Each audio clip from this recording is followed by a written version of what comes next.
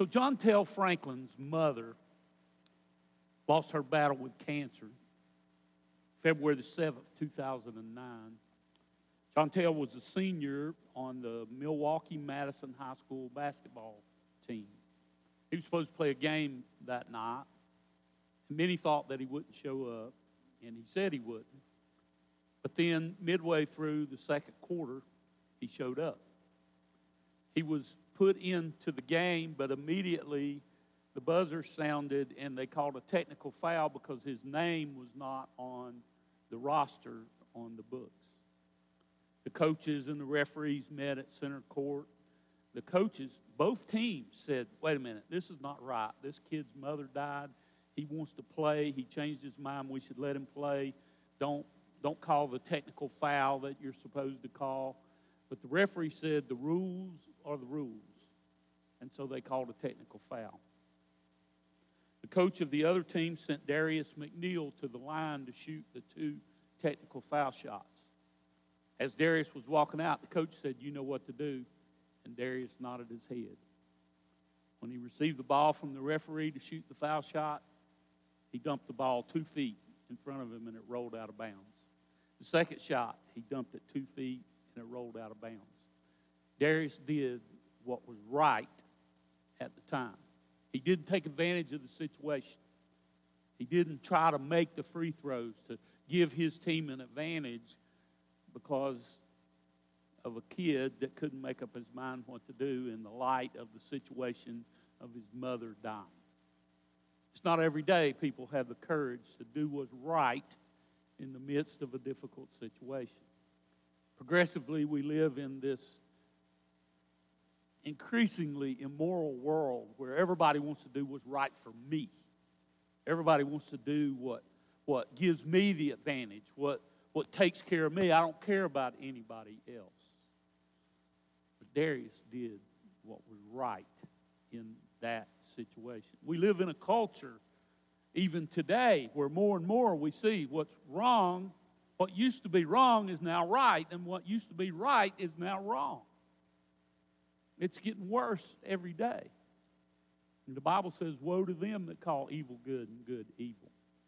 So we need to be thinking about what we call evil and what we call good, and what is right and what is wrong. And it takes courage to do that. Christ wants us to stand up for what's right. He's counting on us. He's given us His message to bring to the world, and He's counting on us to do that. He sent us. We saw last week how He sent us into the world to bring His message to lost and dying people. It never ceases to thrill me to see a baptism, especially, as Chris said, of one of the young ones that I know their life now is set on a better path than it was when they go the way of the world.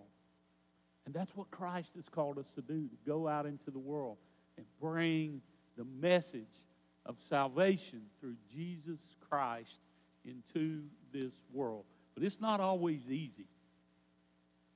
And the world will snap back at you. It takes courage to stand up for Christ. We continue our series today on the book of Acts. It's called The Church is Born. The book of Acts is a history of how the church got started and the first few years of the church and how the gospel message spread and congregations sprang up all over the known world, the Roman Empire in that day. And today we're going to look at a message entitled Courage for Christ, because it takes courage to live this kind of life that Christ has called us to. And I raise the question today, what does Christian courage look like? You know, the Apostle Paul was a great example of what courage looked like. There are other men in the Bible that were great examples too. I think about Joshua. Joshua 1:9, God told Joshua, be strong and courageous. And Joshua led the Hebrew people out of slavery and into the promised land to take that land over. I think about King David. Before he was king, he was a young shepherd boy. And when the army of the Hebrew people could not stand against the great giant Goliath, David, this little shepherd boy, took courage and he went and fought Goliath, who had sword and spear and shield. David went with merely a slingshot and took care of God's business. But I think about the Apostle Paul and all that he faced. In fact, the Apostle Paul says in 2 Corinthians chapter 11, I've been in prison because of his faith. I've been exposed to death. 5 times I received from the Jews the 40 lashes minus 1. 3 times I was beaten with rods. Once I was pelted with stones. 3 times I was shipwrecked. At night and a day, I spent a night and a day in the open sea. I've been constantly on the move, in danger from rivers and bandits, in danger from my fellow Jews, in danger from Gentiles, in danger in the city, in danger in the country, in danger at sea, in danger from false believers. I've gone without sleep and known hunger and thirst, and gone without food and been cold and naked. Besides that, I face daily the pressure of the concern for all the churches. He'd been through it. It takes courage to stand and do what the Apostle Paul did. That's why we're going to look at his story today here in Acts chapter 21 through 26 and see just how he had courage to stand for Christ against all odds and everything he was up against. So we'll begin today at Acts chapter 21. If you remember last week we ended in Acts chapter 20, and he had gone to the coast there, close to Ephesus, where he'd spent 3 years, and he called for the Ephesian elders. He wanted to say some final words to them. He really had a heart for those elders at that church, and that was one of the great churches in the early days. And he had completed his second and his third missionary journey, gone all the way into Greece and Macedonia, and now he's on his way back to Jerusalem. He said he was in a hurry because he wanted to reach Jerusalem before the day of Pentecost. You can go through the book of Acts, chapters 18, 19, 20, along in there, and count up the days, and he's getting close to the time of Pentecost, and he's kind of trying to hurry. And we begin chapter 21, and I love what it says. After we had torn ourselves away from them, he had to make himself leave those elders because he cared so much about them and their ministry. But anyway, it says he got on a ship and he continued his voyage back toward Jerusalem. Finally ends up at Caesarea, the coast where you come into the coast to get to Jerusalem. And then he headed for Jerusalem. Before he did that, he stayed with Philip. Now, Philip was one of those 7 who were made the first deacons in Acts chapter 6 that we studied a few weeks ago. And he stayed there with Philip. And while he was with Philip, a prophet from Jerusalem came down and said, Paul, look, you're going to be arrested and you're going to be turned over to the Gentiles, and you're probably going to be put in prison, so you better be careful about going. But they couldn't dissuade Paul. He was dead set on going to Jerusalem to meet with the apostles and the elders in the church and let them know how things were going with his ministry and on the journeys he'd been on. It had been several years since he had been to Jerusalem. So he heads on his way. And when he arrives at Jerusalem, everybody greeted him, welcomed him. They were so thankful to hear the news of how many Gentile people were coming to Christ and coming to know the Lord Jesus. But they said, there's one problem. A lot of the Jews have come to know Christ as their Lord and Savior, but they hear that you're teaching Jews not to follow the law of Moses and not to have their children circumcised anymore, which was not true. But Paul, they said, here's what we want you to do. We want to show people that you still follow the law of Moses. And so they had 4 guys that had taken a vow. There was a vow that Jews would sometime take called the Nazirite vow, and it was to show their faithfulness to the Lord. And these Jews had taken that vow, and they said, you join these guys. In fact, you pay for their sacrifices, and that will show the people that you are committed still, that you are still a committed Jew. It's not that they had to do that to be saved. It was that they wanted to do that to show their faith in God. And so Paul agrees to do that. And you had to schedule a time when you made that sacrifice, 7 days. You had to go to the priest, and then 7 days later you would go and make this sacrifice, and that would confirm your commitment to the Lord. And we pick up the story in verse 27, Acts chapter 21. When the 7 days were nearly over, some Jews from the province of Asia saw Paul at the temple, and they stirred up the whole crowd and seized him, shouting, "Fellow Israelites, help us. This is the man who teaches everyone everywhere against our people and our law and this place. And besides, he has brought Greeks into the temple and defiled this holy place." In parentheses, it says, they had previously seen Trophimus, the Ephesian, in the city with Paul and assumed that Paul had brought him to the temple. What does Christian courage look like?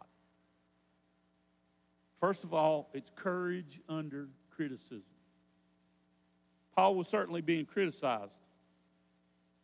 They said, oh, he's teaching against the Jews, he's teaching against the law, he's teaching against the temple, he's teaching against everything. Besides that, he defiled our temple, and he brought people in here that were not Jewish. Gentiles are strictly forbidden. And the whole city blew up, and they were running around everywhere. They were shouting, and they were beating Paul. However, the commander of the Roman army heard the commotion, and he came running.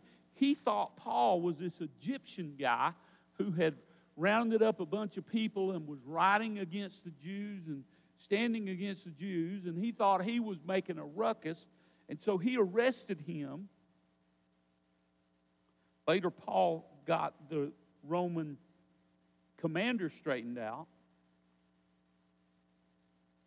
But Paul was being criticized for things he didn't even do. It's interesting. They complained that he wasn't keeping the law, yet they grabbed him and started beating him before he ever stood trial. They were breaking their own law. I love it, though. The Apostle Paul stayed cool. You know, he was a great man of God. He trusted Jesus Christ all the way. He was a brilliant man. Many great men throughout and down through the centuries have faced criticism. I like what Abraham Lincoln once said. You can please some of the people all of the time. You can please all of the people some of the time, but you can't please all of the people all of the time. How true that is. I was just thinking this week about the great D.L. Moody. He was a preacher back right around the time of the Civil War. After the Civil War, he became a popular preacher in America, and he even went into Britain and preached. And back in that day, it was amazing. He would preach to crowds of thousands of people. They had to find places that could hold that many people, often great theaters or outdoors. They would set up places where thousands. They said after the Civil War, he became so popular when he preached in America or in and around Chicago, where he was from, there would be between 12 and 20,000 people that would show up to hear Moody preach. He was a dynamic speaker. He was what we would say today, kind of in your face a little bit. And he used some humor in his preaching. It was something people had never seen this style of preaching before. But he was a great evangelist. And literally thousands of people came to know Jesus Christ because of D.L. Moody's preaching. But a lot of people criticized him. They didn't like the way he preached. They didn't like the way he did evangelism. One lady told him right to his face, "Mr. Moody, I don't like the way you evangelize." Moody said to her, "Ma'am, how do you evangelize?" She said, "I don't." He said, "I like my way better." One time he was going up to preach, and the usher handed him a folded paper, a note. He thought it was an announcement that somebody wanted him to make. Maybe they were having something in the community or something. But when he opened up the paper, there was just one word on the paper, and it said, fool. Moody looked at that and said, this note I got reads fool. He said, that's the first time. He said, I've gotten a lot of letters where they had the message and they didn't sign it. He said, that's the first time I ever got one where they signed it and forgot to write the message. But he was criticized. All preachers, all people of God, eventually, if you're sharing the gospel message with people in your community, you'll be criticized. But Paul stood firm, courage, even under criticism. He believed what he was telling. He stood on the Bible. He was not ashamed to testify to the truth. So Paul addresses this commander of the Roman guard, and he spoke in Greek. It's clear to make sure that we know he spoke to the Roman in Greek because that was the language of the world in that day, and that was certainly the language of this Roman commander. He got that thing about being the Egyptian guy straightened out, and they knew he wasn't him. But then he asked the commander, can I speak to the crowd? I want to speak to these Jews who have gathered here to persecute me. And the commander gave him permission, and he began to speak. But then it makes a point to say that he spoke in Aramaic. Now, Aramaic was the language of the Jews by the first century. Their original language was Hebrew, but by the first century they'd come to speak the Aramaic language in Judea. And he said, listen. And they did when they heard him speak in their language. He said, I'm a Jew too. In fact, he said, when this whole thing about Christ started, I persecuted Christians. I drug them off to jail and brought them to Jerusalem to be punished. And what he does is he launches then into his own personal testimony. Listen to this.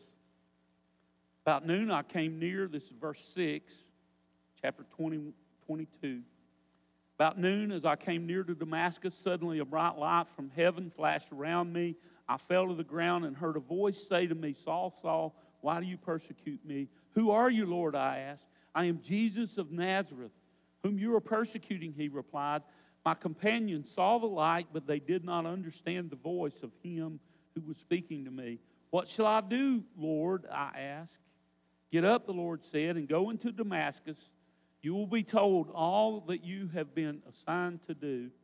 My companions led me by the hand to Damascus because the brilliance of the light had blinded me. So Paul moves on into Damascus. What does Christian courage look like? It's courage through personal experience. You see, Paul went through being ridiculed, being criticized, having all kind of stuff. But he knew what the Lord had spoke to him. He knew what the Lord had done for him. Again, this is the second time that Luke records in the book of Acts Paul's testimony. Back in chapter 9, we saw that.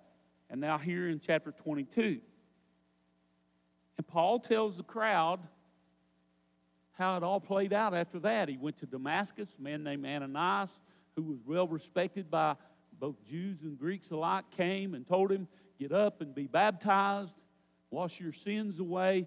And Paul began his ministry for Jesus. It's hard to argue with somebody's personal testimony when they say, this is what happened to me. This is what happened to me. How God got into my life and changed my life. And certainly Paul's life changed completely. He went from prosecutor of the way to promoter of the way. I love the story of Steve Yeshik.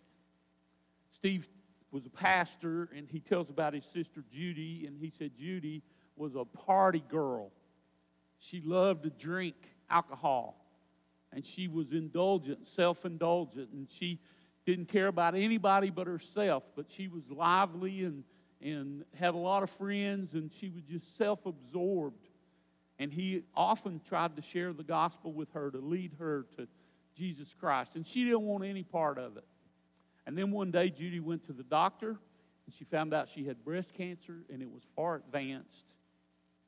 And then she found out her husband had cancer too. And then she found out her husband was having an affair and was leaving her. And here she was all alone, and she was all by herself to suffer with this devastating disease that she had that was certain to lead to death. She was at rock bottom. And Steve went to her brother, and he led her to Christ. And she totally changed. She began to read the Word of God. She began to focus her whole life around Jesus and what she needed to do. And she began to tell others about how Christ had come into her life, about how Christ had changed her life. And she was in the hospital, and she decided she was going to get out of the hospital, and she was going to have a baptism service, a special service, and she was going to invite all of her friends and all of her family to come see her baptized. And when she had that baptism service, she got up before she was baptized and gave her testimony. And at that baptism service, her 84-year-old father also accepted Christ and was baptized, along with her ex-husband, a number of nieces, a college roommate, her aunt, her sister, and several others were baptized that day because of her testimony. She had courage because she knew what Jesus had done to her heart. And she wanted others to know that too. 10 days later, she died. She had pre-written her funeral message, which was again her testimony. And her brother read that testimony at her funeral service. And of all the people that came, 100 people gave their life to Jesus Christ that day because of her testimony. They knew the truth about Jesus Christ.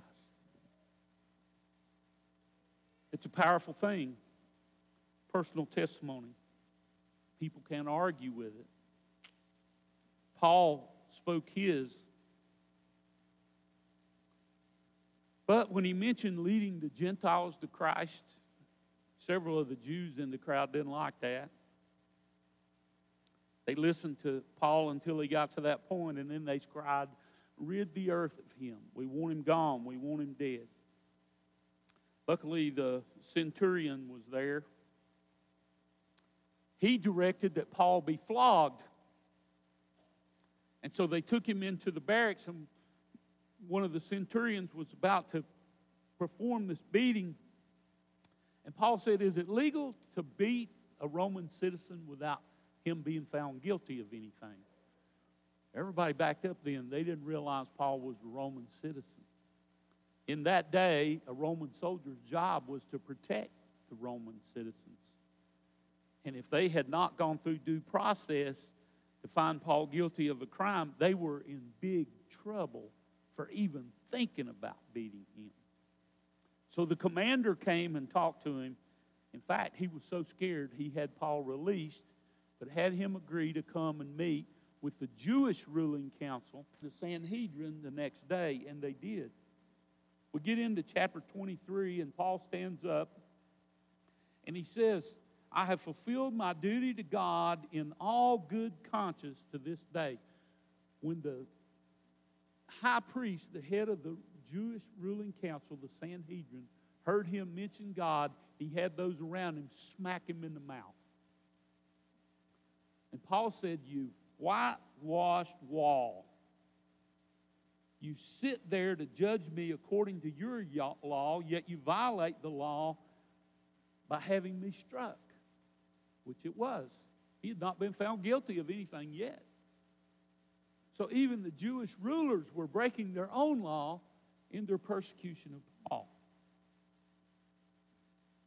Somebody said, "How dare you insult the high priest?" And Paul said, "I didn't even realize he was a high priest." He sure wasn't acting like one. Chapter 23, verse 6. Then Paul, knowing that some of them were Sadducees and others were Pharisees, called out in the Sanhedrin, My brothers, I am a Pharisee, descended from Pharisees. I stand on trial because of the hope of the resurrection of the dead. And when he said this, a dispute broke out between the Pharisees and the Sadducees, and the assembly was divided. The Sadducees say there is no resurrection, and that there are neither angels nor spirits, but Pharisees believe all these things. Remember, we studied. The Sadducees didn't believe in a resurrection of the dead. That's why they were sad, you see. You're supposed to laugh right there. That's in my notes. People laugh.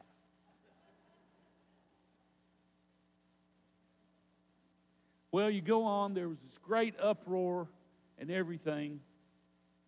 People are going crazy. They're arguing. The Pharisees and the Sadducees are all arguing. What does Christian courage look like? It's courage because of the resurrection. You see, because Paul knew the resurrection was true, he could have courage. The Lord Jesus, the resurrected Lord Jesus, had spoken directly to Paul. Paul had hung out with the apostles who had hung out with the resurrected Jesus. They had eaten with him. He had taught them. He had given them their mission.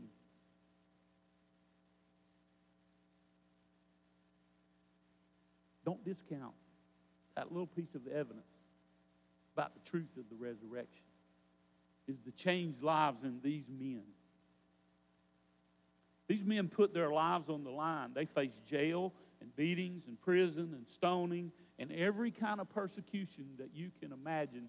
They faced it because of their faith in going out and telling the Christian story of Jesus being the Savior for all. And ultimately, every one of the apostles was put to death because of their faith, except for John the apostle. You don't die for a lie. They all had the opportunity to say, never mind, it's not true, don't kill me. But they didn't, because they had seen the resurrected Jesus.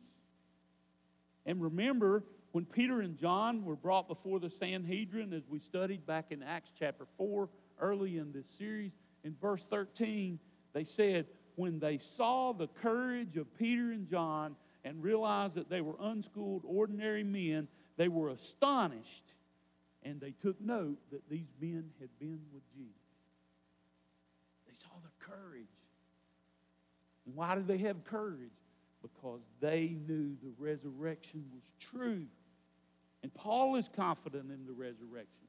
So confident that in chapter 15 of 1 Corinthians, Paul says, if the resurrection is not true, none of this gospel is true. It all hinges on the fact that Jesus rose from the dead. The Roman commander found out that some of the Jewish people had a plan to kidnap Paul from the Romans and take him off and have him put to death. Since Paul was a Roman citizen and his job was to protect Paul, he decided to have Paul sent to Caesarea over on the coast where he could stand trial before the governor of that area, Governor Felix. And they sent him off to that place. And when Felix heard Paul's testimony, he didn't think there was a lot to it, that Paul should be put to death. He thought this is a religious matter, not a civil matter. I don't even know why I'm dealing with it. But Felix decided he wanted to hold Paul for a while. He was trying to get a bribe from Paul. So he kept him for a little while, in fact, 2 years. And then Felix was called away and a new governor was appointed, Governor Festus. And Festus came in and he wanted to handle this matter quickly because he wanted to please the Jewish people who made up the greater population of the area he was governor of. And while he was there in Caesarea, come to be the new governor, King Agrippa, who was part of an adjacent area that he was over, came to pay his respects and welcome him as the new governor. brought his wife, and they came in with all their pomp and stance, and Festus wanted them to hear the case and see what their opinion was. They agreed that probably wasn't anything to this case. It was more of a religious matter, not deserving death. It was a difference of opinion about beliefs rather than some capital offense where he should be put to death. And once again, in chapter 26, Paul recounts his testimony. Talking about Jesus, this guy that was raised from the dead, speaking to him. And when he finished with his testimony, King Agrippa, or Festus, the governor, said to him, Paul, you're out of your mind.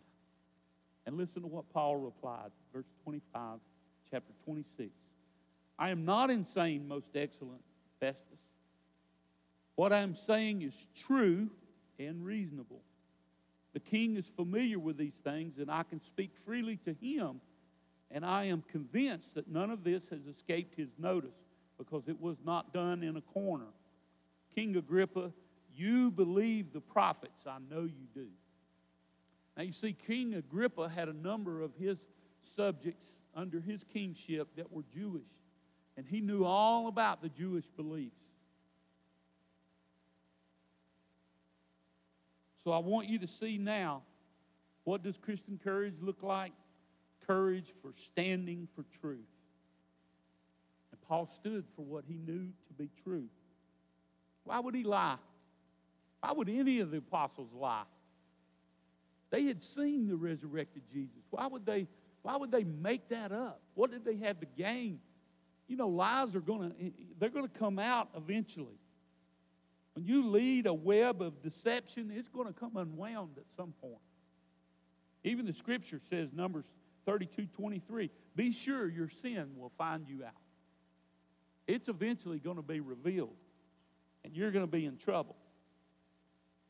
I love the story of the woman on her way home from work, and she needs some meat for supper, so she sees a sign on the local butcher shop that says chicken for sale, and she goes in to get one of these chickens that's on sale, whole chickens, and it's late in the afternoon, and the butcher, she says, I need a chicken, and he pulls one out of the barrel and puts it up on the scale and tells her how much it is, and she says, well, that's not quite enough. So he puts it back in the barrel and swishes it's the last chicken. And he switches it around and pulls it out and puts it on the scale. And he said, well, here's another one, 1 pound more. And she said, oh, well, I guess I'll just take both of them. Be sure your sin will find you out.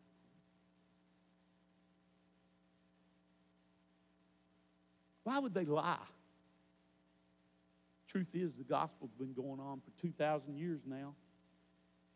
And many people have tried to poke holes in it, tried to discount it, tried to say it's contradictory, it's unbelievable, it's all just a myth.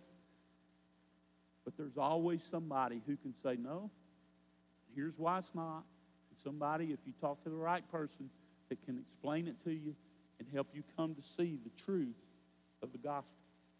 In fact, there's a forensic detective, he's retired now, J. Warner Wallace, and there's an article he's written, an atheist cold case detective investigates Jesus' resurrection. He actually went to the Middle East and looked in and did this investigation to see if he could prove. He was an atheist. He didn't believe. He wanted to prove it, that it wasn't real. What he wound up doing was proving to himself that it was. And he said there are 4 points that really we need to center on when we think about this as he got into this investigation. And he said all 4 of these points, both believers and unbelievers can agree to. Number 1, Jesus died on the cross and was buried. Number 2, Jesus' tomb was empty and no one ever produced the body. Believers and unbelievers both believe those. Number 3, Jesus' disciples believed that they saw Jesus resurrected from the dead. Everybody agrees with that. They wrote the New Testament. Number 4, Jesus' disciples were transformed following their alleged resurrection observations. Everybody agrees with that. They went and they started the church. They were changed men. And he said, if you take those 4 points and you go in and you start to break them down and you look at them, any argument against it doesn't hold water. The mere fact that those men's lives were changed and they went out and they started the church shows that it's true, that Jesus was resurrected from the dead, and men preached the word and told the world. That's why they had such courage. And there's ample reason for us today to have courage too.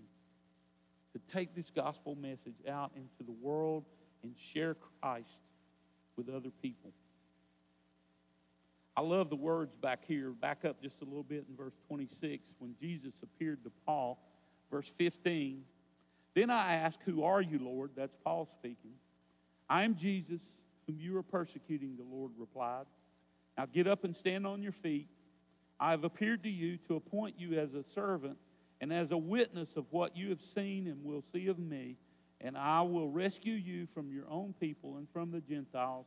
I am sending you to them to open up their eyes and turn them from darkness to light and from the power of Satan to God, so that they may receive forgiveness of sins and a place among those who are sanctified by faith in me.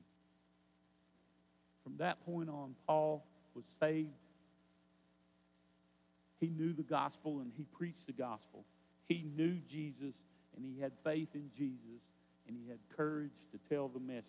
And our connection today is that courage for Christ is strengthened by genuine faith in Christ. If you really believe, you can have courage to tell the gospel. We can believe. I love what he said to King Agrippa. Do you believe the prophets? I know you do. Do you believe the prophets? Because there are over 300 prophecies that point to Jesus as being the Messiah and being risen from the dead. We can stand. We can leave this place today with courage that Jesus is the Christ, as the little girl said in her confession, the Son of the living God and my Lord and Savior. Let's pray. We thank you, Lord, for your people, your men and women who stood for you. And I think especially about the Apostle Paul. I think about those other great heroes, Joshua and David. They stood for what they knew to be true, but Jesus was the fulfillment of what they knew to be true. And Paul comes along, and man, he just went out and he took it to the whole Roman Empire as best he could. And he preached in the face of trouble and persecution and shipwrecks and beatings and going without food and all that stuff. And Lord, he said, I believe in Jesus. And I want you people to believe in Jesus too. And many did. And they are saved. And they have a place, as the Bible says, sanctified in the Lord Jesus Christ. And I pray for us all to know that truth. In the strong and mighty name of Jesus, I pray and praise today. Amen.